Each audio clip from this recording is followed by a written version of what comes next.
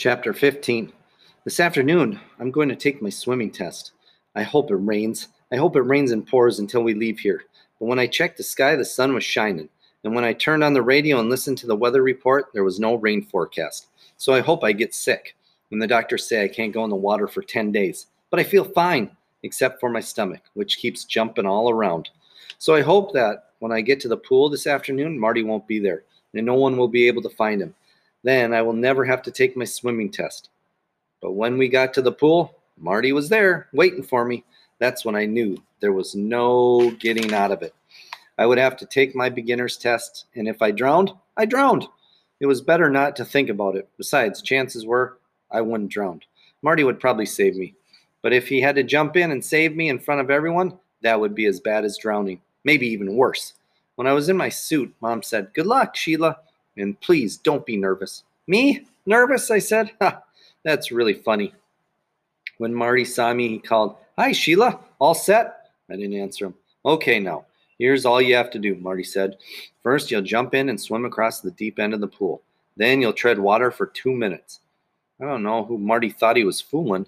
If he expects me to jump in and swim across the deep end of the pool, he was even nuttier than I thought. He was more than nutty. He was even more than crazy. He was also stupid, dumb, and an idiot. "Are you listening to me?" Marty asked. "Oh, sure," I told him. "I'm listening.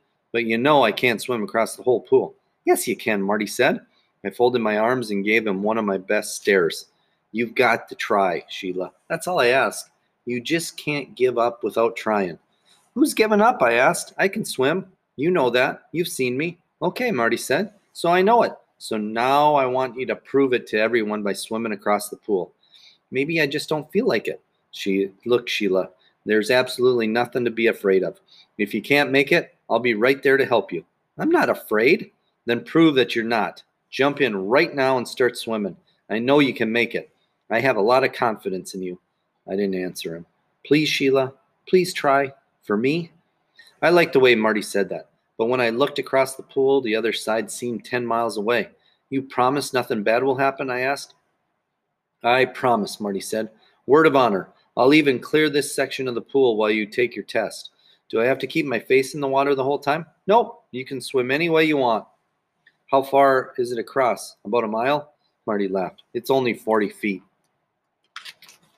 "It looks like 10 miles to me," I said. "It's not. Tell you what, I'll count to 3, then you jump in and start swimming. I'll walk along the side of the pool, and if you have any trouble, I'll pull you out. You'll really be near me?" "Yes, I told you that. Now get ready." I stood at the edge of the pool. Marty counted 1 and 2 and 3. "Jump." I didn't move. "What are you waiting for?" Marty asked. "I wasn't quite ready," I told him. "Let's try it again, okay? Here we go. And 1 and 2 and 3. Jump." I held my nose and jumped in. When I came up, I looked for Marty. He was right where he said he'd be. "Swim! Swim!" he called. I started first. I tried blowing bubbles, but I felt like it wasn't getting anywhere. So I kept my head out and swam like a dog. That way I could see what was going on, and I could keep an eye on Marty to make sure he followed me all the way across. Every time I looked up at him, he yelled, "Go, Sheila, go!"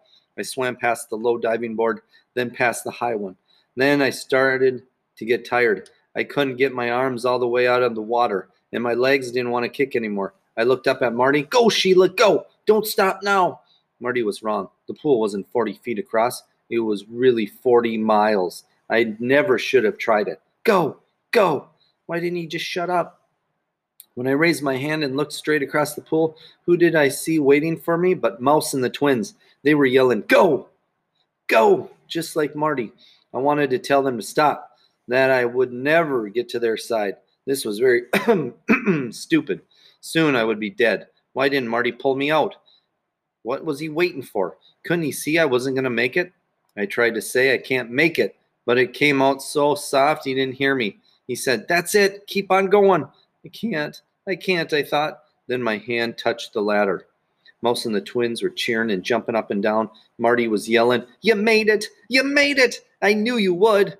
It was true. I swam across the deep end of the pool, and I was still alive. I really and truly did it. I tried to climb up the ladder, but Marty bent down and said, "Now, all you have to do is tread water for 2 minutes."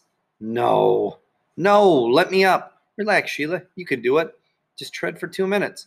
Treading water is pretty easy. It's just like riding a bicycle, except you aren't on one. But I was so tired I wanted to go to sleep. Marty was holding the watch.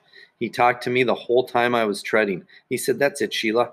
1 more minute to go." And what's one little minute?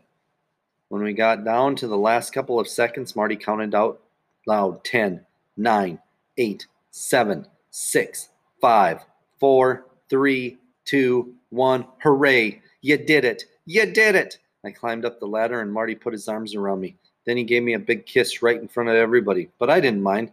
My mother ran over and wrapped me up in a towel, and Mouse and the twins dragged the lounge chair to me.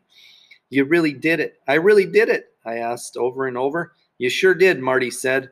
"How about that? Never mind that Mouse and the twins are already working on their advance cards. Never mind that Libby is practically a junior lifesaver. Never mind that I will never dive like Betsy Ellis or stand on my hands under the water. I can swim. I proved it to everyone, including myself. I am Sunny Tubman, girl swimmer. I am Super Sheila, the swimming wonder. I am. Sheila," I heard my mother say, "are you all right?" I think I nodded. Then another voice laughed and said, "She's asleep, that's all." I think it was Marty, but I couldn't even open my eyes to thank him.